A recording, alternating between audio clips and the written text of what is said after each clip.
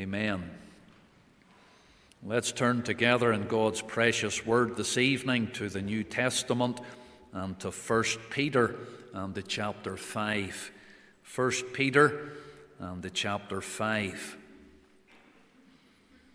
It's a portion that I have read recently, and I believe the Lord laid a verse of Scripture here upon my heart for the service this evening. So we want to read the chapter together, 1 Peter, the chapter 5, and we're going to commence at the first verse. The elders which are among you I exhort, who am also an elder, and the witness of the sufferings of Christ, and also a partaker of the glory that shall be revealed. Feed the flock of God which is among you, taking the oversight thereof, not by constraint, but willingly, not for filthy lucre, but of a ready mind, neither as being lords over God's heritage, but being ensamples to the flock. And when the chief shepherd shall appear, ye shall receive a crown of glory that fadeth not away. Likewise, ye younger, submit yourselves unto the elder. Yea, all of you be subject one to another, and be clothed with humility. For God resisteth the proud, and giveth grace to the humble. Humble yourselves, therefore, under the mighty hand of God, that he may exalt you in due time, casting all your care upon him, for he careth for you. Be sober, be vigilant, because your adversary the devil, as a roaring lion, walketh about, seeking whom he may devour. Whom resist steadfast in the faith, knowing that the same afflictions are accomplished in your brethren that are in the world. But the God of all grace, who hath called us unto his eternal glory by Christ Jesus, after that ye have suffered a while, make you perfect, establish, strengthen, settle you. To him be glory and dominion forever and ever. Amen. By Silvanus, a faithful brother unto you, as I suppose I have written briefly, exhorting and testifying that this is the true grace of God wherein ye stand. The church that is at Babylon, elected together with you, saluteth you, and so doth Marcus my son. Greet ye one another with a kiss of charity. Peace be with you all that are in Christ Jesus. Amen. Amen. And may the Lord be pleased to add his own blessing to this public reading from his own precious and infallible word. Amen. 1 Peter and the chapter 5, and we have read the chapter together. And this evening I would want to use the words from verse 10 by way of a text for tonight. 1 Peter chapter 5 and the verse 10, and we read, But the God of all grace, who hath called us unto his eternal glory by Christ Jesus, after that ye have suffered a while, make you perfect, establish, strengthen, settle you. And we entitle the message this evening with the very words from verse 10, the God of all grace.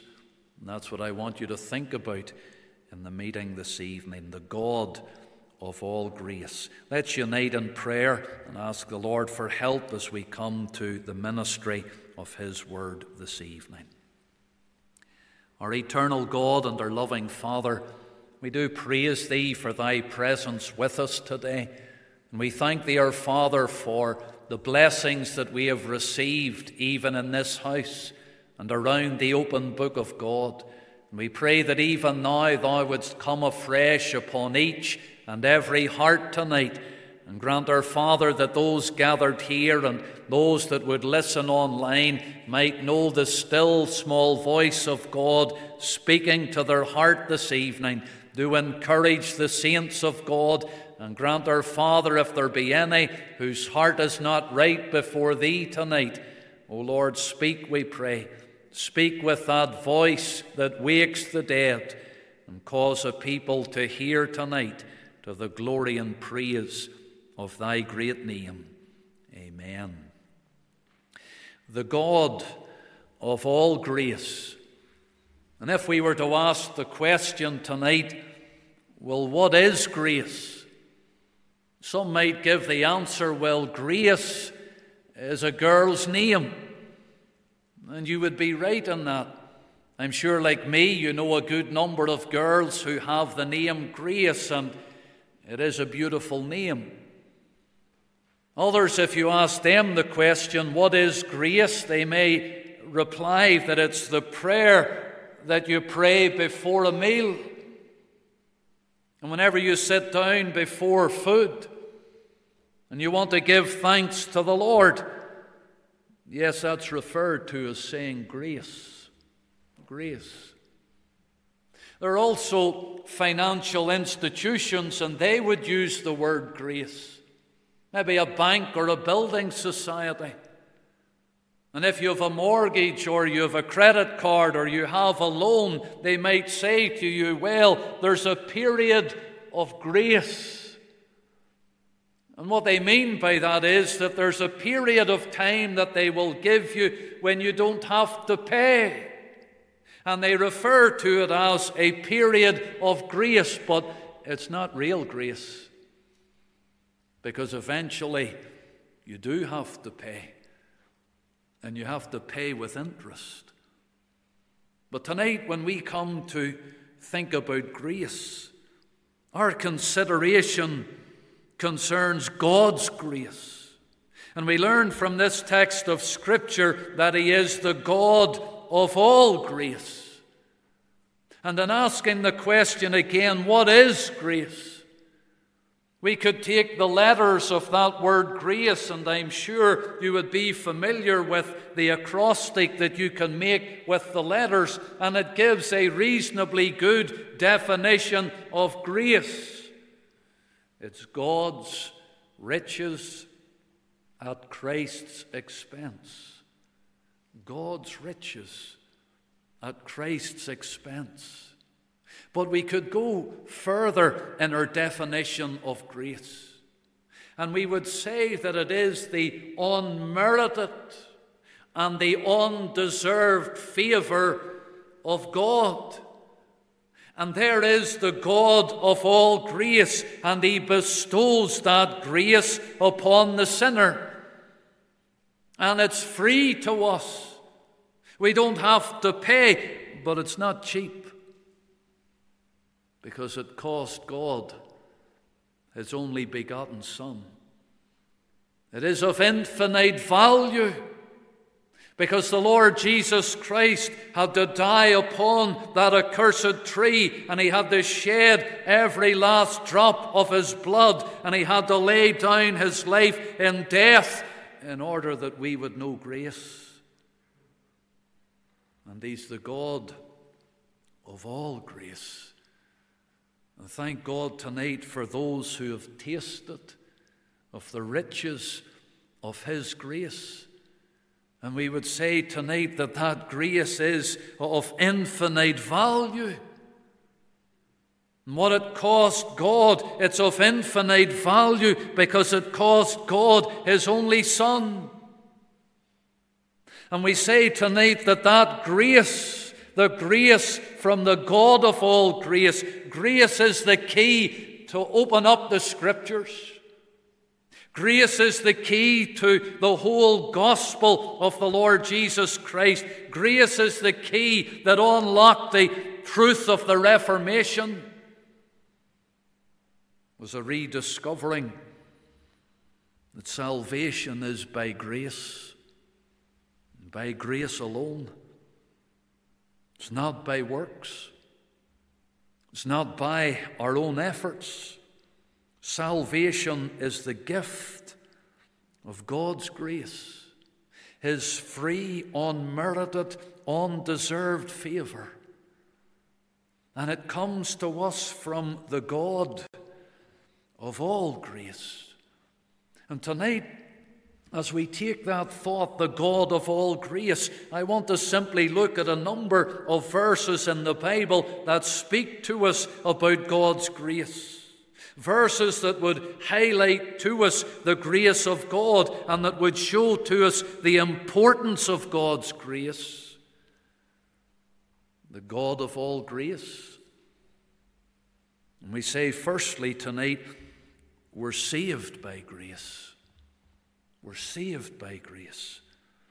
Over there in Ephesians, whenever the apostle was writing to the church at Ephesus, and he spoke there in Ephesians chapter 2 and in the verse 8, those words that I'm sure we would all know so well, but what a truth it brings before us when the apostle Paul said, "For by grace are ye saved. For by grace are ye saved through faith, and that not of yourselves, it is the gift of God."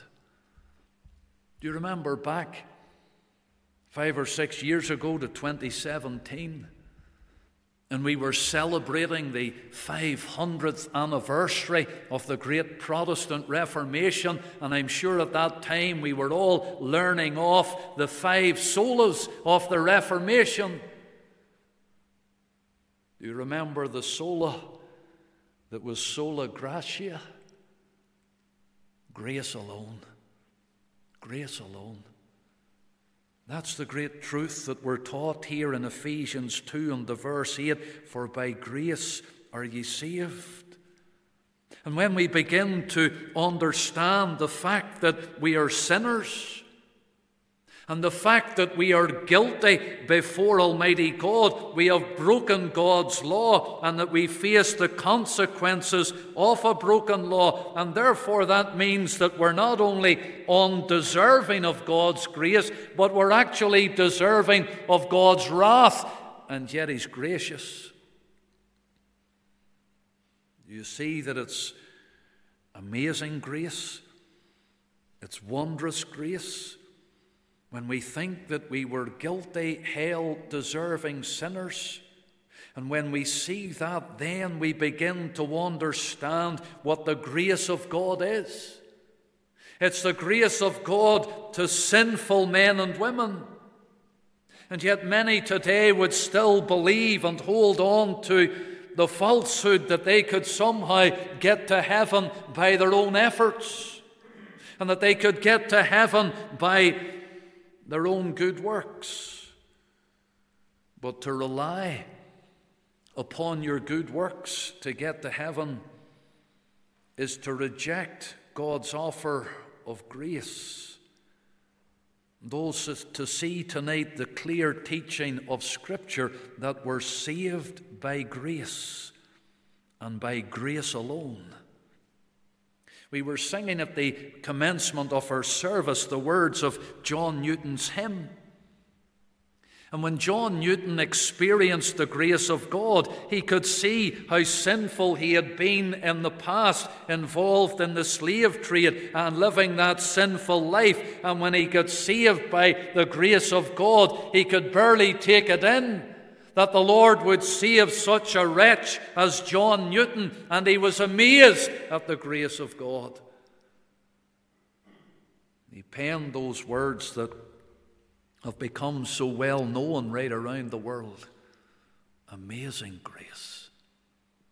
Amazing grace, how sweet the sound that saved a wretch like me. I once was lost, but now am found, was blind, but now I see. And in the second verse he said, "'Twas grace that taught my heart to fear, and grace my fears relieve. How precious did that grace appear the hour I first believed." The precious, the amazing grace of God. And you know, whenever we think of it, We meditate upon the grace of God, and He is the God of all grace, and we're saved by grace, and it's by grace alone. But when we meditate upon it, there's times when we think, well, it doesn't seem fair to the natural man, that is. It doesn't seem fair to our way of thinking. It doesn't seem to fit in with man's understanding of things, because man will always have his own ideas. Man has his own ideas between good and evil. And when man thinks about the grace of God, he can come to the wrong conclusion that it doesn't seem fair. Take, for example, a thief. And there's one who has stolen, and it's a terrible crime. In fact, we could go further, that an individual that was not only a thief, but they were involved in aggravated burglary. And they maybe injured their victim as well. In fact, we could go right to the point to say perhaps they even murdered their victim that they had stolen from. But as that thief approaches the end of his life and approaches death, he hears the gospel. He realizes that he's been a sinner. And on hearing the gospel, he repents of his sin. And at the 11th hour of his life, he gets saved. And to the natural man looking on, it doesn't seem fair. You take another example, take a religious man. One who has followed his religion with great devotion. And one who has been an upstanding member of society.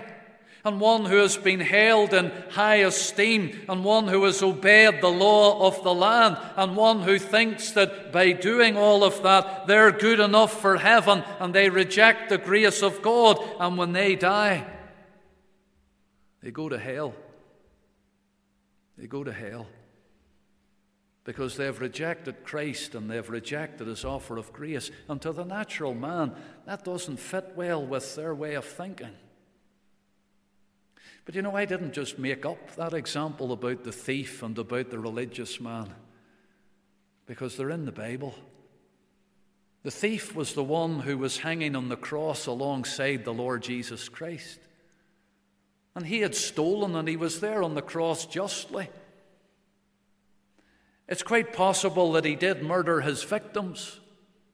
But there on the cross, he realizes the error of his ways, and he looks to the Lord Jesus Christ, and he cries out for mercy. And he said to the Lord, "Remember me when thou comest into thy kingdom." And the Lord said to him, "Today shalt thou be with me in paradise." In the 11th hour of his life, and he got saved and went to heaven.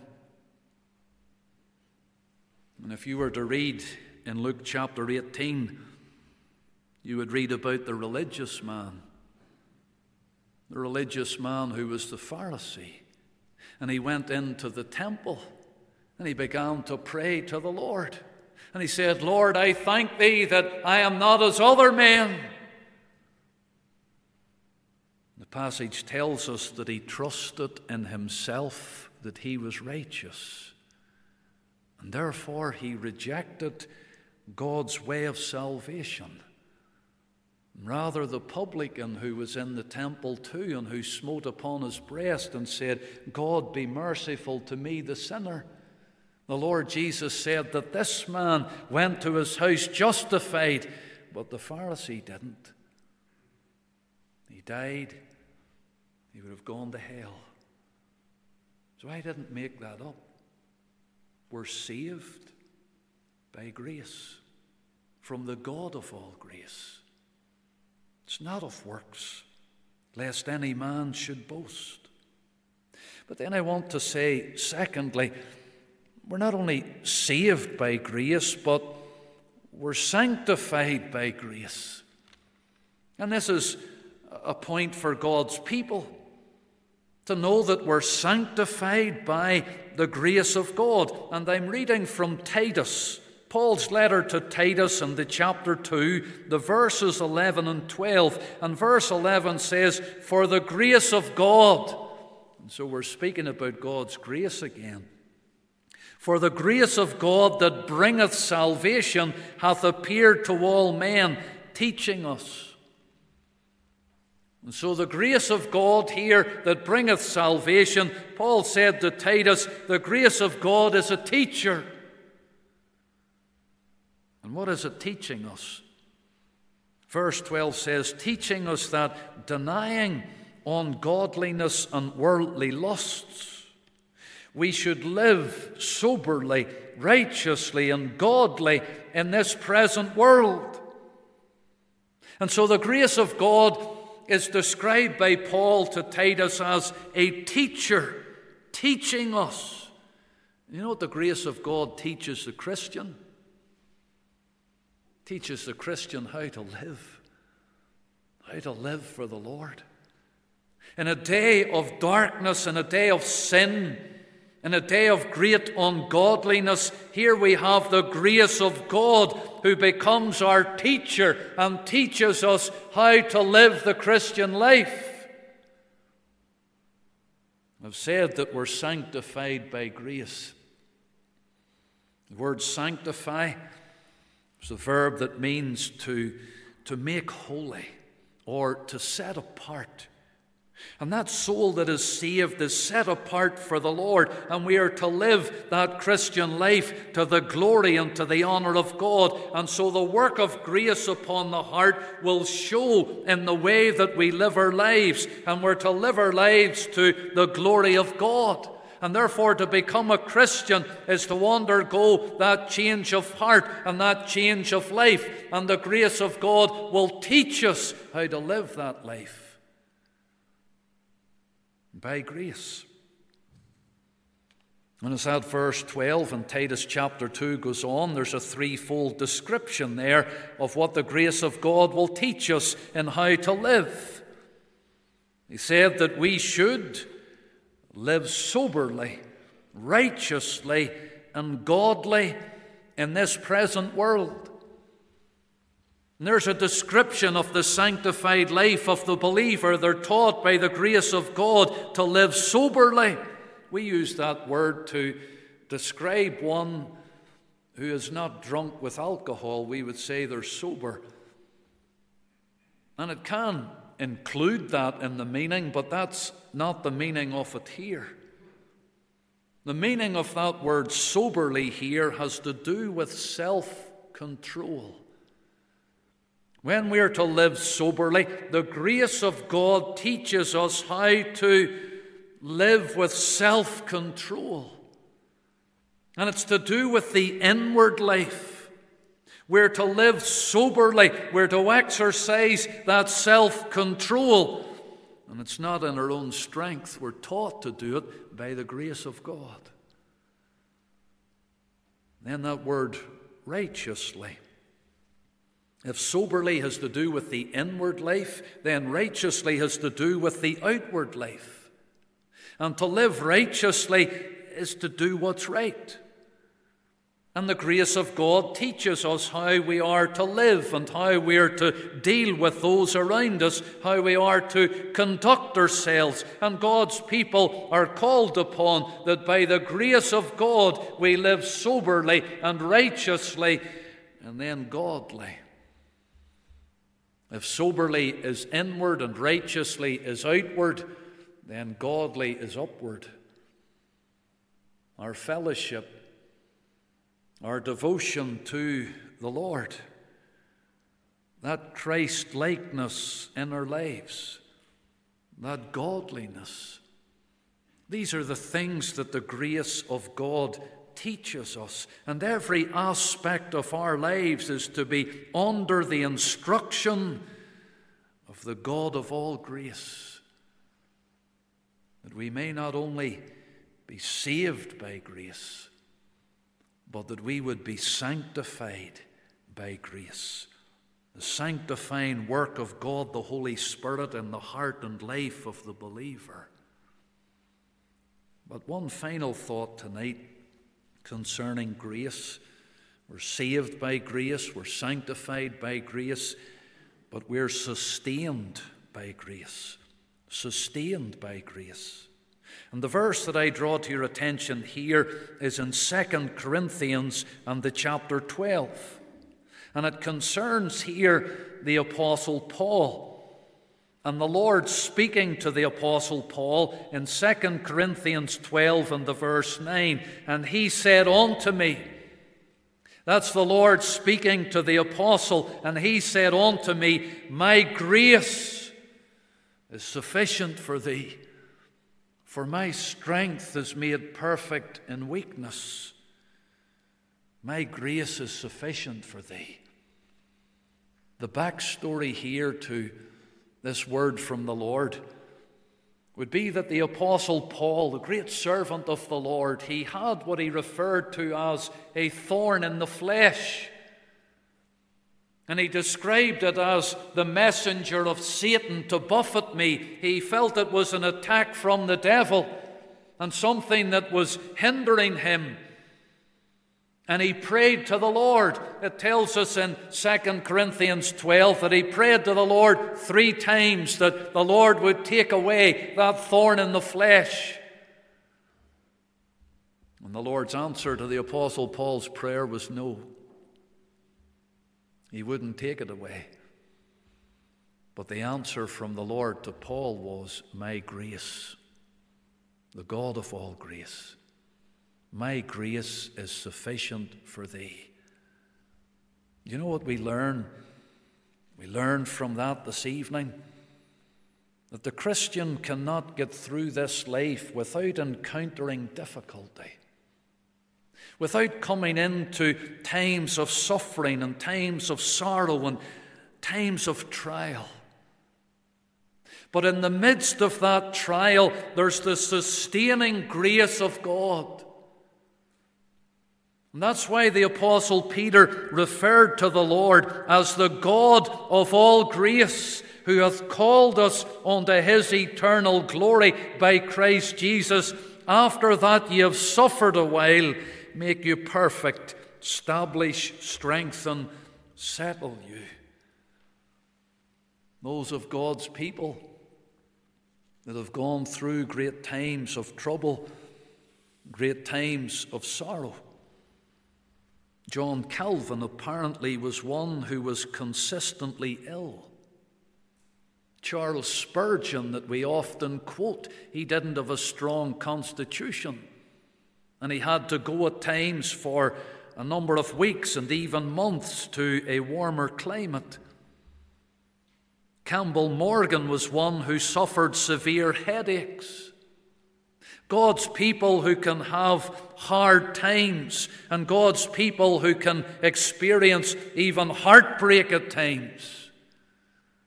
But there's grace from the God of all grace. And the God of all grace would say to us, as he said to the Apostle Paul, my grace is sufficient for thee. And the Lord will sustain you, will uphold you by his grace. And he has promised to do that. He has promised to give us that grace that we need. And in that little epistle of James, it actually says, he giveth more grace. And if you feel tonight that you need more grace, the Lord has more grace. And God's grace is sufficient to sustain the child of God in every situation. I read a little bit this past week about Annie Johnston. She was born on Christmas Eve in 1866 in New Jersey, America. Just a few years after she was born, her mother died. Her mother died giving birth to her sister. And the mother was just 23 years of age. Their father did his best for them, but the father also took ill. And after a short period of time, the father also died. And there was Annie and her sister. And they were orphans. They had lost their parents. A friend tried to help raise the girls, but having a number of children herself, she found it very difficult, and it was too much. And so the girls then went to another lady, a local school teacher who took the girls, and her surname was Flint, and she adopted the girls, and so Annie Johnson became known as Annie Johnson Flint.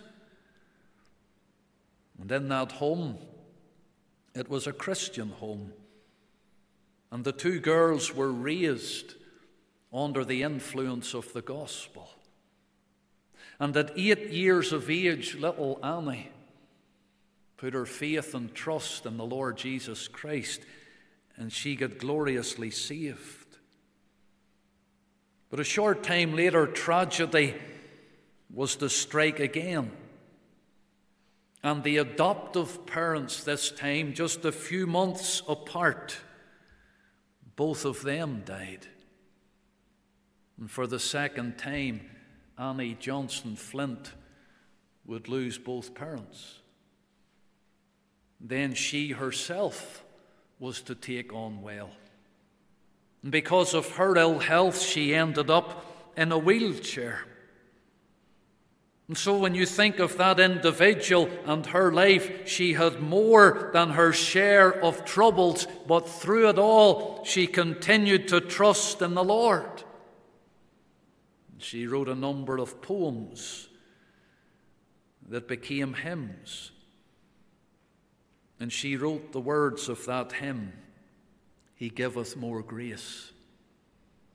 He giveth more grace as the burdens grow greater.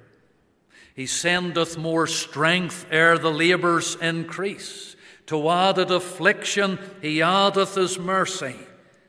To multiplied trials he multiplied peace. He giveth more grace." One who experienced so many struggles in life but could testify of the God of all grace. And I say tonight that's a timeless message, that we have God's sustaining grace for every eventuality and for every circumstance that we could ever find ourselves in.